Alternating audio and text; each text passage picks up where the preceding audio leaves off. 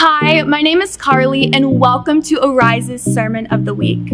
We hope that you experience God as you listen to this message, and that you find practical ways to be the hands and feet of Jesus within your community. So, let's open up our spiritual ears as we listen to this message. Hey, good morning, Risers! Everybody good this morning? What is up? Hey guys, my name is Brent. If we've never had the privilege of meeting, I look forward to meeting you in the future, but I'm Brent. I'm the lead pastor here, and we're going to continue to experience God together today through the Word in just a second. Hey, as we get started, though, we always want to celebrate, and I think it's really cool. So we started translations and services a few weeks ago, and last week we had a couple from Peru that speak Spanish only that were here. They were able to listen and be part of the service through translation last week. Isn't that awesome? Yeah? Yeah. And our translations team is doing an amazing job. If you know anybody, here's the deal. Sunday morning at 9 a.m., we're translating into Malayalam. That's the Southern India dialect. 11 a.m. in here is in Spanish right now being translated. And then 10 a.m. in South Shore, it's in Portuguese for all of our people from Portugal and a lot of Brazilian people down in that area. And so if you know anybody, invite them. Make sure they get to come and experience God alongside of you. And I think that's really cool.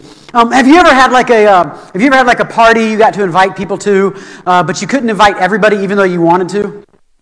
So like when Ada and I got married, I remember having this discussion with her. It's not an argument, but a discussion with her, because I wanted to invite everybody I knew. I didn't really have a very good condition on like who are close friends, who are acquaintances, and who are those people out there.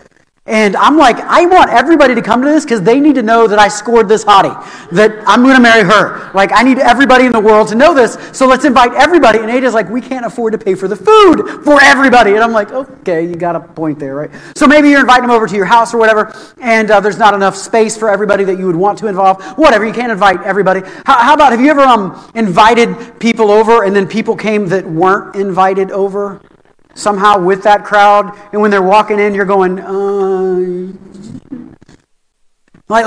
so I oversee the churches in this section for the Assemblies of God, 20-something churches in this area.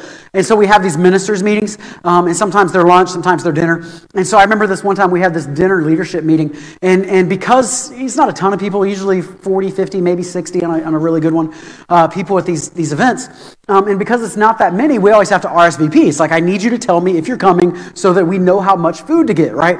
And like this one particular event, we had ordered enough food. We had planned it all out. We were supposed to have 45 people or something. I don't know. And that number. And I watch as all these people start showing up that didn't RSVP. And there was this one church in our area that showed up with like 15 people. And they're walking in and I'm going, I guess I won't eat, right? Because there's only so much food for so many people. I say all that to say this. We get to the end of the Bible, the end of the book of Revelation, that's where we are now, and God is inviting everyone to come. They're all invited to the party, the party in heaven, the marriage supper of the Lamb. They're all invited to come, but there are prerequisites to coming that we're about to see. Now, if you've been with us in this series, we have been 13 weeks in the book of Revelation. We're calling it the end of the world as we know it. This is the longest series I have ever preached in my life. It's 23 years almost of full-time ministry now. Longest series I've ever preached in my life, and we get to wrap it up today by wrapping up the Bible and actually literally reading the last words in the book of Revelation, consequently the last words in the Bible. So let's see what's going on in this party and who's invited and how they come. Revelation 22, verses 12 through 21. It says, "Look, I am coming soon." I love the exclamation point. "My reward is with me, and I will give to each person according to what they have done." Are you getting rewards? That's a whole other message for another time. "I am the Alpha and the Omega, the first and the last, the beginning and the end." This is Jesus talking, by the way. "Blessed are those who wash their robes, that they may have the right to the tree of life and may go through the gates into the city.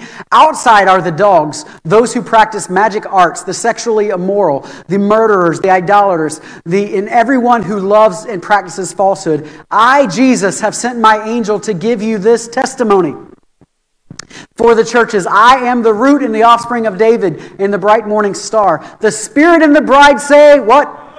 Let me hear you say it real loud. "The Spirit and the bride say," "Come." "And let one who hears say," "Come." "Let the one who is thirsty," "Come." There you go. "And let the one who wishes to take the free gift of the water of life." I warn everyone who hears these words of the prophecy of this scroll. If anyone adds to any of them, anything to them, God will add to that person the plagues described in this scroll. And if anyone takes away takes words away from the scroll of the prophecy, God will take away from that person any share in the tree of life in the holy city, which is described in this scroll. The very last two verses, he who testifies to these things say, yes, I am coming soon. What's the word for that? Maranatha. You guys remember that last week? Yes, I am coming soon. Amen. Come, Lord Jesus. And the very last verse of the Bible. Y'all need to pay attention online today. God was speaking this whole other message to me this morning on that very last verse. And I'm going to have to just share it online today, I think. So make sure you see that. The grace of our Lord Jesus be with God's people. Amen. Amen. Amen. Great stories oftentimes start and end in the same place. I don't know if you've noticed this. If you watch like Forrest Gump, starts, ends in the same place. Saving Private Ryan starts, ends in the same place. Slumdog Millionaire starts, ends in the same place. Story movies, stories in general, some really great authors will write it in such a way that it ends in the same place it began. You might notice this. I don't always do it, but I actually try for my messages to do the same thing because I want them to revolve around and come back and tie a nice little bow on top of the package when it's all done and end at the same place that it begins. In the Bible, as it ends, you see the amazing author, the greatest author, God himself, as he wraps up the Bible, he actually brings it right back to the beginning. If you're taking notes, that would be your first point right there. The Bible ends with a reminder of the beginning. Revelation ends with a reminder of the beginning. Say, what in the world are you talking about? Because if you just breeze through this, you won't catch on to this and what's going on right here. But the Bible ends where it begins. It's a picture of the Garden of Eden. It's a picture of God's presence being with man, a picture of heaven, the very place that you and I were created to live and dwell in God's presence that we were, because of sin, cast out from. Now it's a picture of coming back to it. And in verse 13, he says, I am the Alpha and the Omega, the first and the last, the beginning and the end. In other words, I was there in the beginning. In Genesis, I was there, and I am still here at the end. The Alpha and Omega, that's the first and last letter of the Greek alphabet. It's like saying from A to Z. I was there in the beginning and the end. My crazy parents named me Brent after naming the firstborn in our family, Brett. So I have a brother named Brett. Don't do that to your kids. It's just weird. Every aunt and uncle, everybody else calls us by our wrong names all the time. But my oldest brother is Brett. And my mom used to always say that you are the Alpha and the Omega, the beginning and the end. The first child and the last child. I'm the baby. And you are the Alpha and the Omega. In this sense, the Alpha and Omega are not two people like that. It's one person that Jesus is saying, I am the beginning and I am the end. I am there in Genesis, the book of beginnings. That's what Genesis means. And I am there in the end. And now you are invited to eat from the tree of life. This is interesting. Verse 14 says, they may have the right to the tree of life and may go through the gates into the city. Stay with me for just a second. You might say, but wait, I thought we couldn't eat from the tree of life anymore because we ate from the tree of the knowledge of good and evil. We invited sin in the world. Therefore, we could not eat from the tree of life because you begin to die. But here we see that you're being invited to eat from the tree of life all over again. And you were expelled from the garden with an angel that stood there and said, listen, you cannot get through these gates any longer. But now the gates are open right back up for you to come back in and eat from the tree of life that you had lost your permission to eat from because of sin. Are y'all with me? And so you're seeing this at the end of the book of Revelation. You're seeing this picture all the way back to the beginning, to this paradise, and saying, come back with me here. In fact, if you want to sum the whole Bible up into like a sentence, it can be summed up this way, that man sinned and lost a relationship with God, lost proximity to God, and the rest of the Bible is just God trying to bring man back into his presence. How do I get you to come back into my presence? How do I woo you and allow you back in? And so you see this picture right here. And if you're taking notes, I want you to see this. We're going to be deep this morning. Is that okay? I promise you it'll be practical, but we're gonna take it a little deeper than we might normally do. And I want you to see this, that Adam creates fission. Adam creates fission. Adam simply means man. That's all Adam means. But Adam, or man, creates fission, both in the sense of Adam, the person, and in the sense of man. both of them create fission. Fission is the act of splitting things into parts or dividing things. Fission is the act of causing division. Excuse me, I don't have COVID. Excuse me. The atomic bomb works off of fission. So you have an atom that gets split in half, and when that happens, it causes such a wake of destruction from the division that happens that it'll destroy everything that's within its path. That's exactly what sin does. In the same way that an atomic bomb causes problems and wakes, the sin of Adam, the atom bomb, A-D-A-M bomb, destroyed everything within its wake. And when sin does that, sin separates. That's what it does. That's what sin does. And so it separates. This is key. Sin separates you and God. That's fairly obvious. Most of us in this room already know that. But it not only separates you and God, sin also separates you and your fellow man. It also divides us. So then we end up in a place where we talk about racism and injustice and poverty and social issues and social classes and classes based on ages and all of these things, which really can be summed up with this word otherism that says that you will always look for something other in another person to find something you don't like. It's human nature. If it's not skin color, it'll be something else. Because the sin of Adam is like an atom bomb that blew up and has caused ripple effects in humanity forever and destroyed everything in its wake. And so not only did it divide you and God, it also divided you and your fellow man. That's why, and I'm all for rules and laws and things like that, but that's why ultimately they will never fully succeed in defeating these hearts of the sins of the heart, because those things are sins of the heart. They're sins that are caused by sin. They're problems that are caused by sin. Therefore, they have to be put back together by something else. It's not just going to be laws alone. And so Adam's sin becomes like this atom bomb, and it destroys all those in its wake. In fact, if you don't believe me, just look at the book of Genesis, and you see with Adam and Eve that they have a child, and their sin is so great that within their first children, they commit murder. Cain kills Abel, and the first children commit murder. Murder is the ultimate act of separation. It's the ultimate act to say, I don't want relationship with you anymore, to the extent that I will kill you to get rid of you in my life. And so this separation begins to happen. You know what you call people who are separated, people who are in division within themselves? You call them broken. We have broken people in a broken world trying to solve it with broken systems right now. On the counter of that, though, while Adam brings fission, Jesus creates fusion. Fusion is the opposite of fission. Fusion is actually what pulls things back together. Adam brought fission. Jesus brings fusion. And Jesus is even referred to as the second Adam multiple times in the New Testament. And some of you have heard me say this so often, it's getting normal to you, but I hope it does, and I hope all of us get it, that the word saved in the Greek is the word sozo, which simply means to be whole. It means to be not lacking anything. In other words, not divided, not broken, not having chips that are missing, but perfectly whole, exactly the way it's intended to be. That's why you are both saved and being saved. You are saved when you give your life to Christ, but you are not fully whole. You are being made whole as you are washed in the blood of Jesus Christ and sanctified by the Spirit of Jesus Christ. Are y'all with me? Not just fusion, but fusion, not just fusion with God, but also fusion with our fellow man. Again, if you really want to have relationship with your fellow man, that means we have to stop dividing through Adam's sin and start loving through God's fusion. The opposite of hatred would be love, right? Most of us would agree with that. Hatred spurs this thing that divides us, that you see in America right now on all kinds of levels.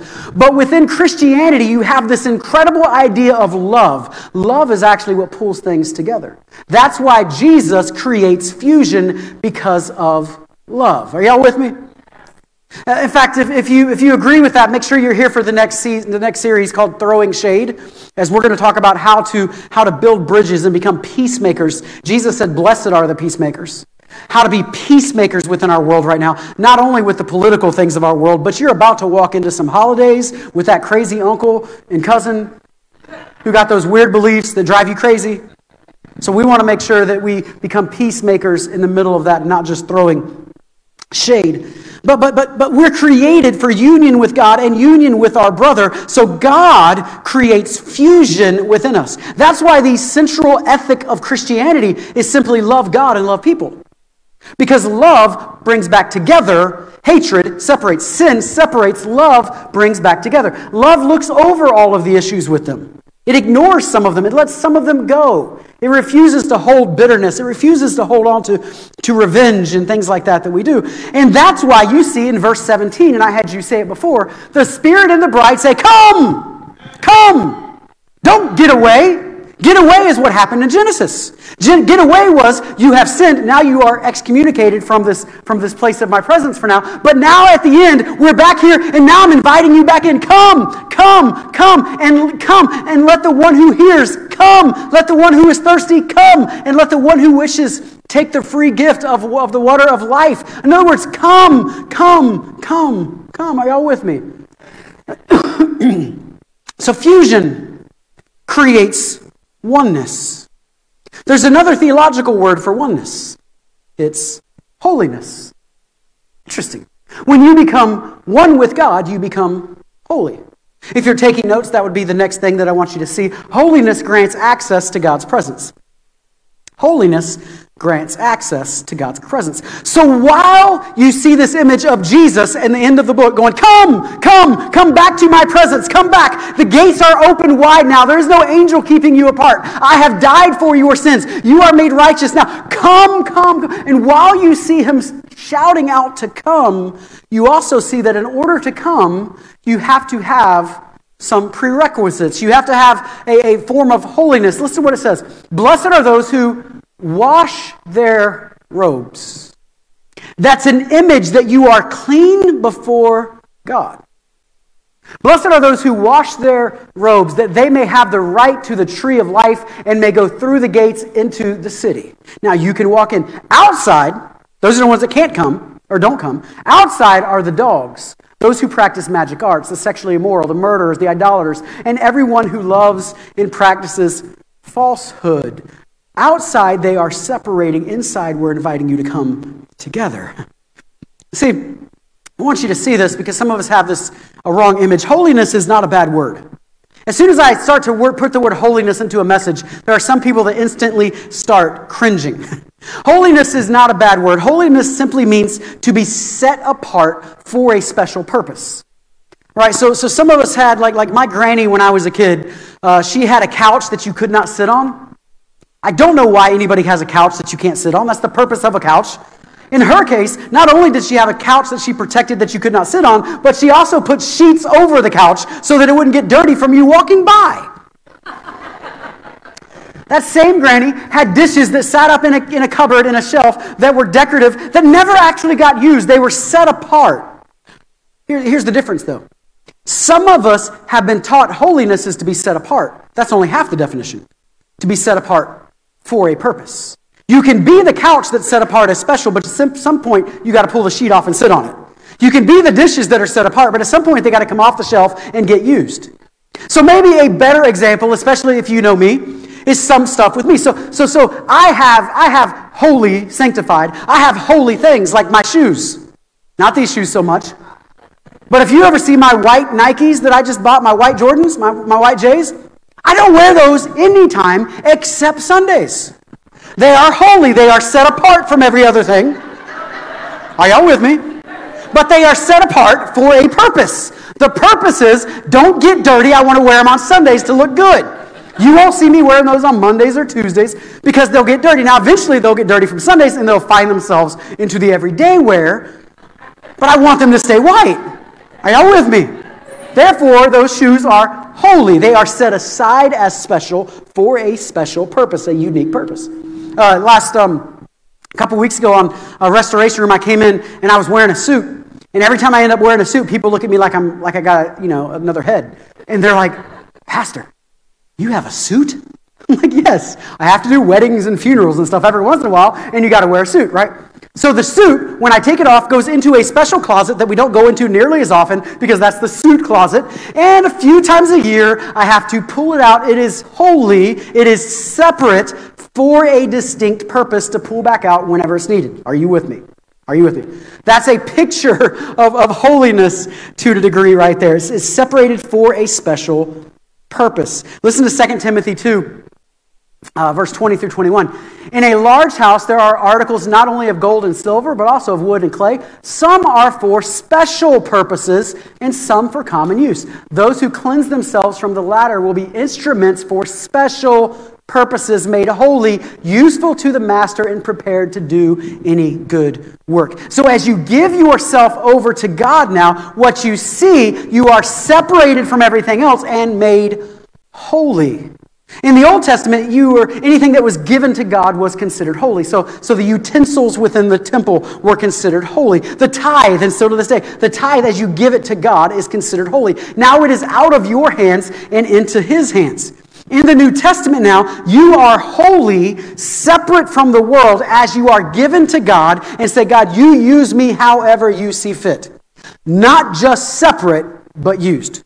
Prepared for a purpose. So whatever area of your life you give to God in complete surrender becomes holy. Obviously through the blood of Jesus Christ. I'm taking it a step further than that the blood washes you and makes you separate for a purpose. So as you surrender these things over to God, it's for a purpose. Even the word holiness in the original language means to be cut off. In other words, to be cut off from the world, to be cut off from normal common practices, to be different. And holiness is, at the end of the day, choosing surrender over sin. So when you surrender your heart over to the Lord, your heart becomes holy. When you surrender your marriage over to the Lord, it becomes holy. It goes into His hands. Surrender your mind over to the Lord, it becomes holy. Now it's set apart for God to use as He deems, for His purposes, however He disposes of those purposes. Are you with me? And I got to say this because some of us need to know this. Holiness is not compliance. Yet that's the way that a lot of us kind of grew up in a holiness kind of setting. You know, we come out of the Pentecostal movement and the holiness movement in the Assemblies of God and in most Pentecostal circles the same way. Holiness is not compliance. Some of us grew up in environments where if you went to the movie theater, like you better pray Jesus didn't come back while you're at the movie theater because you would go to hell. Anybody know what I'm talking about?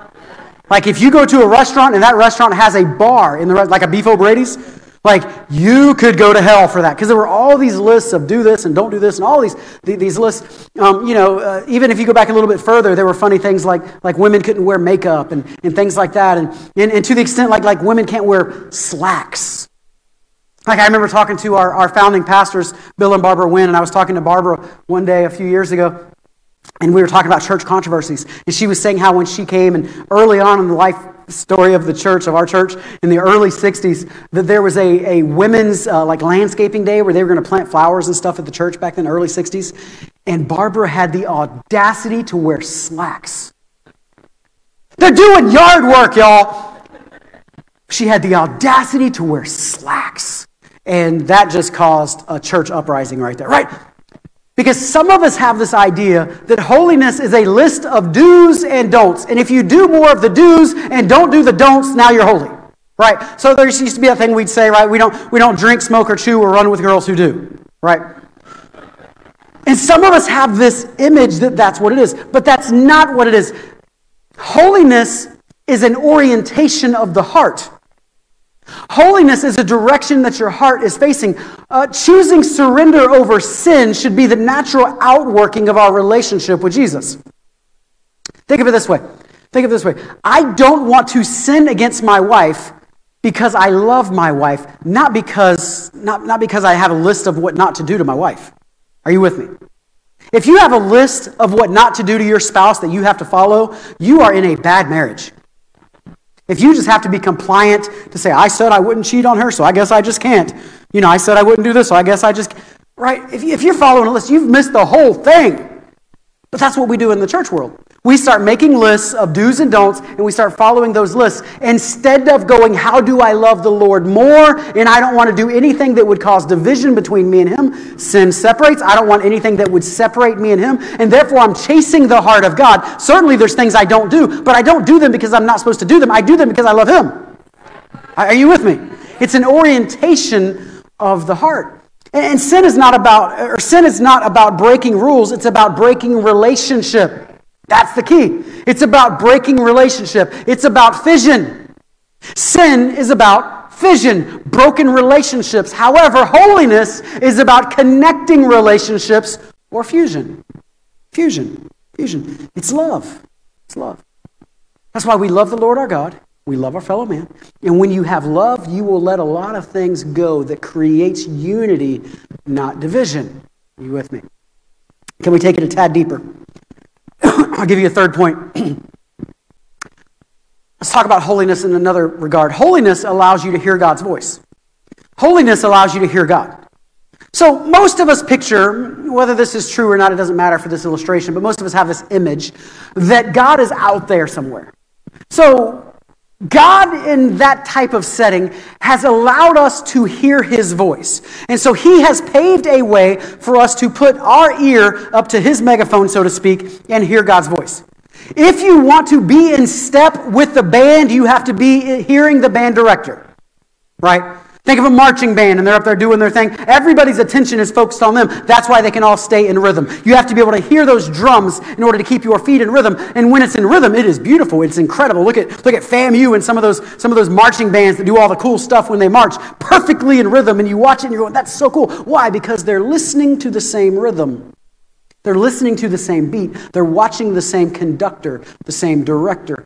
If we want to be in step with the Lord, we have to hear the Lord's voice. It's a little deeper than that, though, because even through a little tube like this, you can take it and point it at somebody, and everybody that's on the direction that the tube is pointed is going to hear it. Because the sound waves will echo through the tube to the extent that I can say, Ernie, Jesus loves you. And He can hear me way over there, even through a whisper. Do you realize there is such a way to live that you can live so holy and so clean that you can even hear God's whispers? I don't know about you, but there's sometimes I think God is talking and I can't hear Him because He's got to slap me upside the head and get my attention. Come on now. And so when you're truly attentive to the Holy Spirit, you can even hear the whispers of God. And so God has created an avenue. He's created a way for us to hear His voice. But this is what we tend to do. Let me see if I can. These are underneath, sorry. We have sin that enters into our life, right? So let's start with the big one, lust. Lust of the flesh, lust of the eyes, pride of life. Lust, right? This is one that all of us deal with in some fashion or other. And so lust starts to creep up into our world. And all of a sudden, the avenue to hear God's voice starts to get a little bit clogged up. You with me? You know, if I talk like this, you can still hear me over there, but not as well. It's a little more muted, isn't it? Like you can't hear it nearly as well. And if I were listening to somebody talking on the other end, it's a lot more muted. But yet we fall into these different sins, and so we get envy because you know Pastor Brent can sing so well, and I get so envious of that. And can I just tell you, the dude never played a piano in his life, and went to the piano, and like 3 weeks later he's playing like he's a pianist. And I'm like Brad, I hate you. I hate you right now. That's envy. That's envy. And so instead of celebrating other people, we start becoming envious of other people. And it starts clogging up our ability to be able to hear the voice of God. How about greed? Greed is so funny because we don't even know how to define greed, especially in America, because we don't even like to use the word. Greed is the assumption that the excess is for your consumption. Greed is the assumption that whatever I have, I get to choose what I do with it. Instead of saying, God, it's surrendered to you. In other words, made holy to you. Now it's all for me. And so we get greedy. And greed starts to clog up. You know, and if I were to talk to you now, you can barely hear me at all. The same voice that I was just... Now it's clogged up. It's funny how our sins separate fission. Sin separates our ability to hear from God. How about this one? This is a big one we don't talk a lot about. Laziness. These are 5 of the 7 deadly sins. Officially, it's called sloth. But we don't really use that word anymore. And when I say sloth, I think of Chunk from the Goonies. So anyway. So laziness, right? So God's calling us to do this thing, but we're just not going to do it. We're just kind of lazy. We're just not willing to put the work in. We know that God wants us to read the Bible. We know that God wants us to fulfill some of these spiritual disciplines. We're just simply not going to do it because at the end of the day, we're just lazy. Pride. Some people could argue that pride is the root of all sins. Every sin comes down to pride at some point.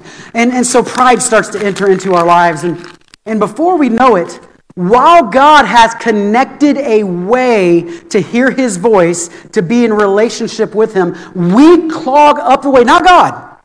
God made the way. We clog up the way so that when God speaks, you can't even hear His voice.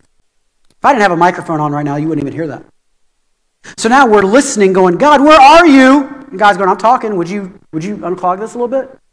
I'm talking, but you can't hear me because you've put stuff that's blocking our relationship. Listen, whatever blocks your relationship with God, that's sin. Whatever blocks your ability to hear from God, that's sin. Now, I was thinking about this and thinking how we are called to be temples of God. You and I are walking, living, breathing temples of God. Right? I mean, there's many verses that talk about it. 1 Corinthians 3:16 is one. Don't you know that you yourselves are God's temple, that God's Spirit dwells in your midst? Temples are interesting things. Temples, in every religion, temples are set apart as holy. It's a good example of holiness. Temples are not like every other house. Every other house is ordinary. Temples are set apart as special. People go to the temple on a unique thing. And what do they go to the temple for? They go to the temple to pray, to talk to God, and to hear God. To talk to God and to hear God. Right? They go to temples to experience God. Y'all with me? If you are a walking, living, breathing temple of God, and you can't hear God, and God can't hardly hear you because of your sin, so to speak, if you can't hear God, how are people going to encounter God through you? That's the problem with sin. That's the problem with living unholy lives. It's not that it's a list of do's and don'ts. You are the place that people encounter God because you are a walking, breathing temple. They should go to you when they want to know a word from God. If they're an unbeliever. They should go to you for wisdom and clarification and ideas and creativity and all the different things that God has. They should go to you. But we find ourselves in this place that we can't hear God. So when they come to us, they get more of us than they get of God. They get more of our wisdom than they get of God's wisdom. And we find ourselves in that place. We can't hear God. We're not experiencing God, so why would anybody else? So, are people experiencing God through you? Are people experiencing God through you? All right, let's take it a step further. Why do we end up in this place? We end up in this place because there's a battle within you that you are a trinity, so to speak. You are three parts. There's a battle that goes on within you. That's why you end up in this place. You are three parts. Your spirit, first of all. Your spirit is the part of you that lives forever. When we say things in the church world like we're saving souls, that's not technically accurate. We're saving spirits.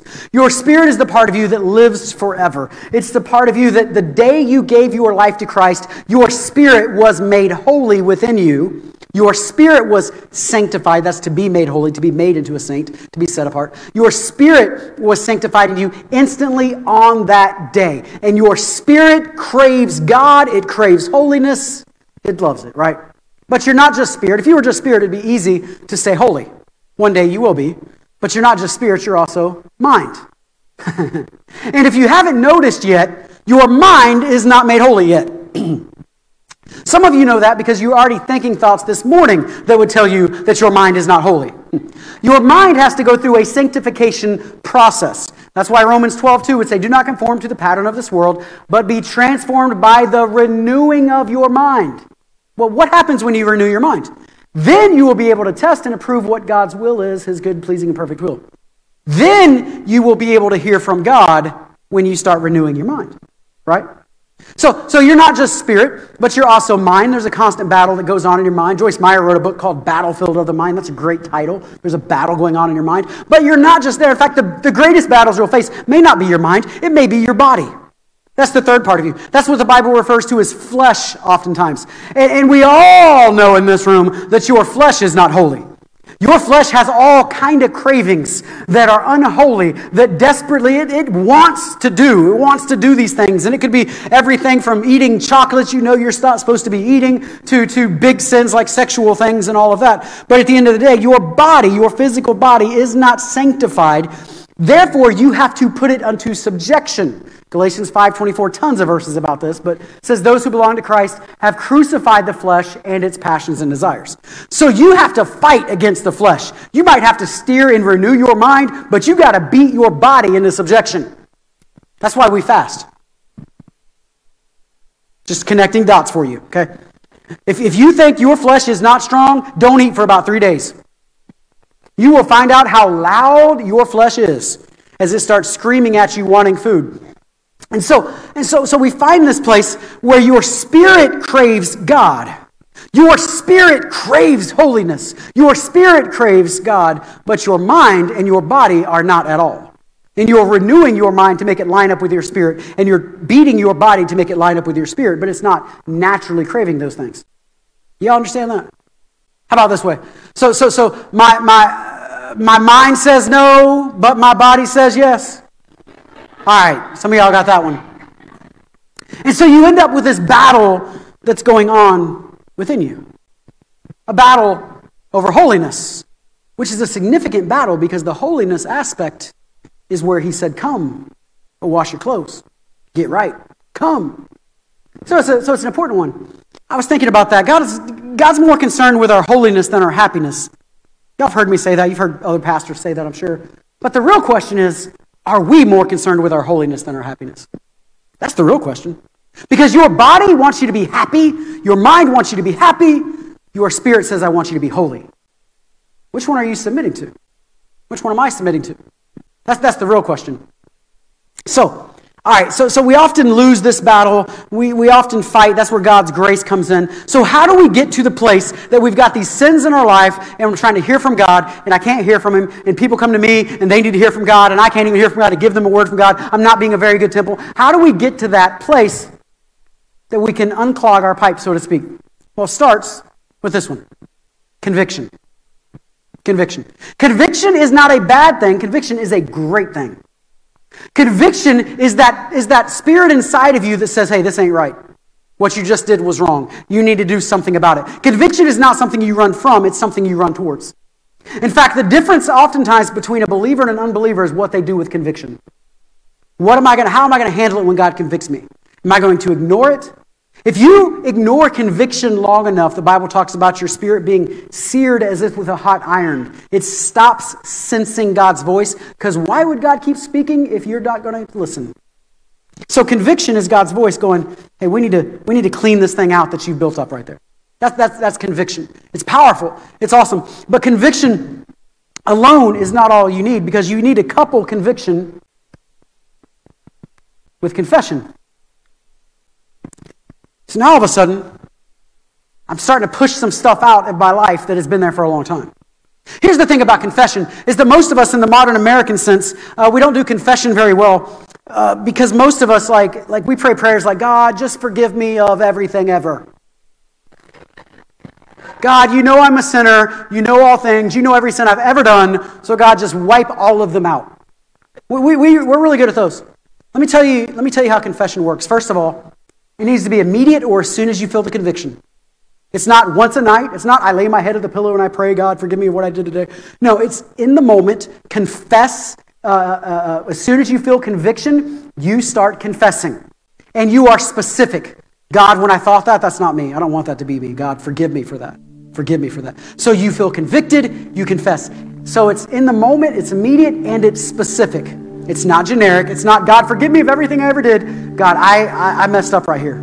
I shouldn't have talked to my wife this way. I shouldn't have done this to my child. I shouldn't have done this. I shouldn't have lied about this. I shouldn't have pushed the envelope in this area. God, forgive me right now, specifically about my sins. Be specific so you confess them. You know, another thing about confession is this, that confession, oftentimes, if you really want to get right, especially if it's a big sin that you've been struggling with for a long time, needs to not only be to God, but to somebody else. That's why you need accountability partners. That's why you need somebody around you that you can go to and confess your sins to one another. Now, there's some sins you don't have to confess to one another. You know, there's little things that you confess to God and He forgives you and you just move on. But if it's a recurring over and over sin that you struggle with, it's time to take that confession not just to God, but also to your brother, to your sister, and say, hey, I need some accountability with this. I need to confess that I'm struggling and I need your help. But if you have conviction and confession only, you're still lacking. You have to couple it with a third one, and that would be repentance. And as you couple repentance, meaning to turn from your ways, meaning to turn around, do an about face, that I'm not going to do this any longer, that I feel convicted about it, I confess that I'm doing it, but I'm also not about just to keep doing it. And repentance says, I'm going to turn the other way. And all of a sudden, what you see happening is you just unstopped the things that were stopping up your spiritual ears.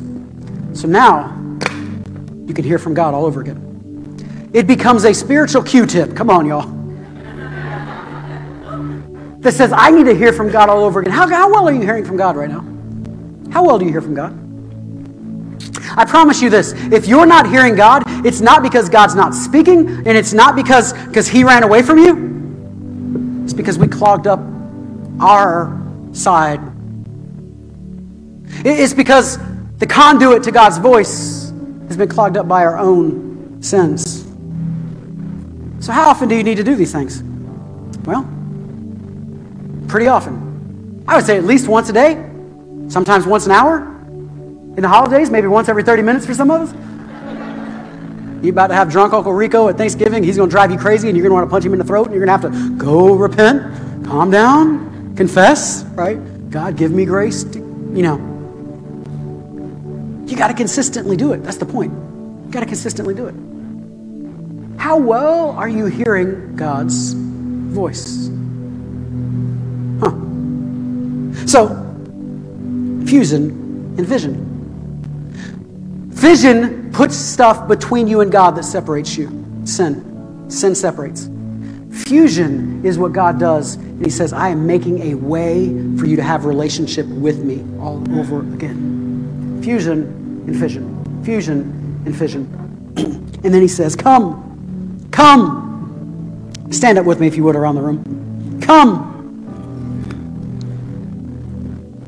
It's not terribly hard. You don't have to earn your salvation. You don't have to do anything. You just simply have to rely on the Lord. Ask His forgiveness. It's not a list of do's and don'ts. It's about taking on ownership of His holiness that He's already given to us. You just give your life to Him. Come. Come. Come. When I was a kid, it's different than it is nowadays, I guess, but I lived outside pretty much because if I was inside, my mom would make me do chores. So when I went, you say you're laughing because if I went inside, I ended up vacuuming the house or I ended up cleaning something. So I didn't want to be inside. Like I wanted to be outside all the time. And so I would hide outside. So I was always out playing something in the yard. And where I grew up, my aunt lived across the street from us. It was unusual, but she was literally across the street. And she had a lot bigger property than we had. And so I was always at her house playing in her yard, which was just in front of ours, just across the street. And when it came dinner time or whatever, my mom or my brothers or somebody would come out and they would yell, Brent, come in, come home, dinner's ready. And that was my cue that I could go home without having to worry about vacuuming the floor. I just had to eat, right? Jesus is saying, come, come. You went out, not you literally, but Adam, the sin of Adam, created an atomic explosion that separated, and you went out. And now He stands on the door and He's going, come home, come, come, come, come, come, all who are willing, come, come, come. I will make you white. I will make you holy. All you got to do is surrender to me. I will fix it for you. Come. That's why earlier in Revelation 3:20, Jesus would say, here I am. I stand at the door and knock. That's the door of your heart. If anyone hears my voice and opens the door, I will come in and eat with that person and they with me. It's that same image. As the book ends, as the whole Bible, the 66 books, this whole huge book that most of us have never read, as it ends, it goes right back to the beginning. It's a beautiful story how it comes back around. And in the beginning, your sin made you separate. At the end, He's saying, my holiness makes you free to come home. And Jesus is there going, come, come, all who are weary, come. All who are tired, come. All who are thirsty, come, come, come. It's beautiful. It's beautiful. There's some of you in this room, you don't know Jesus Christ as your Lord and Savior. You've never accepted Him, or you've wandered away from Him. Maybe you used to follow the Lord and something in life has happened and you ended up out there somewhere. And No matter which way it is, Jesus is still saying, come, come. That's why he gave the amazing parable of the prodigal son, which is really the story of the loving father. The father's still on the porch waiting for the son. He's waiting for you, saying, come, come, come. Would you bow your heads with me for just a moment? If you're in this room and you say, Pastor, I need to give my life to Christ, whether it's the first time or I need to come back to him this morning, he is wooing you. It's the conviction of the Holy Spirit that's on you right now saying, I need to come home. That's that first step. The next step would be confession, which is what we're about to do. And if that's you here this morning, you say, I need to come back to the Lord, or I need to come to him for the first time. If that's you, will you stick your hand up and wave it at me? I want to pray with you around the room. Amen. Amen. Come on, pray with me around the room. Say, Jesus, I need you, and I surrender to you. I give you my life. From this day forward, all that I am is yours. So I confess my need for you. I repent of my sins. Make me holy. In Jesus' name, amen. Amen. Come on.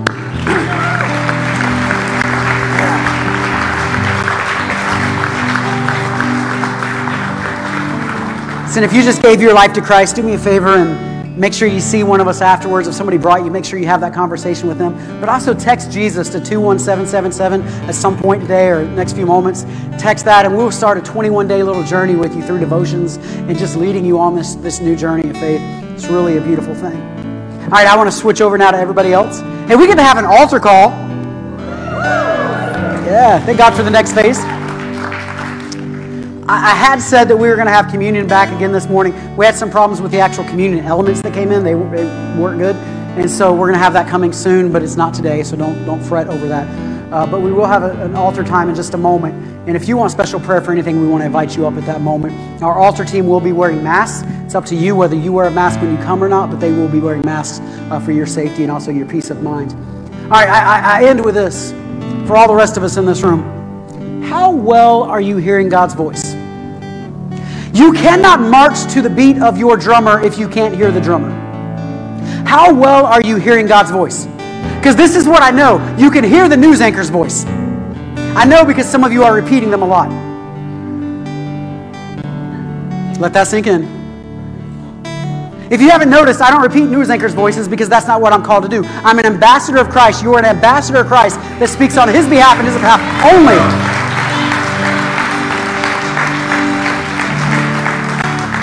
But you can hear some news person's voice, and so you repeat what you hear. You can hear some song's voice, and you can recite the song right back. But how well are you hearing God's voice? Because here's the thing that people need right now, and as we go into this next series for next week, here's what people need right now. They need you to be temples.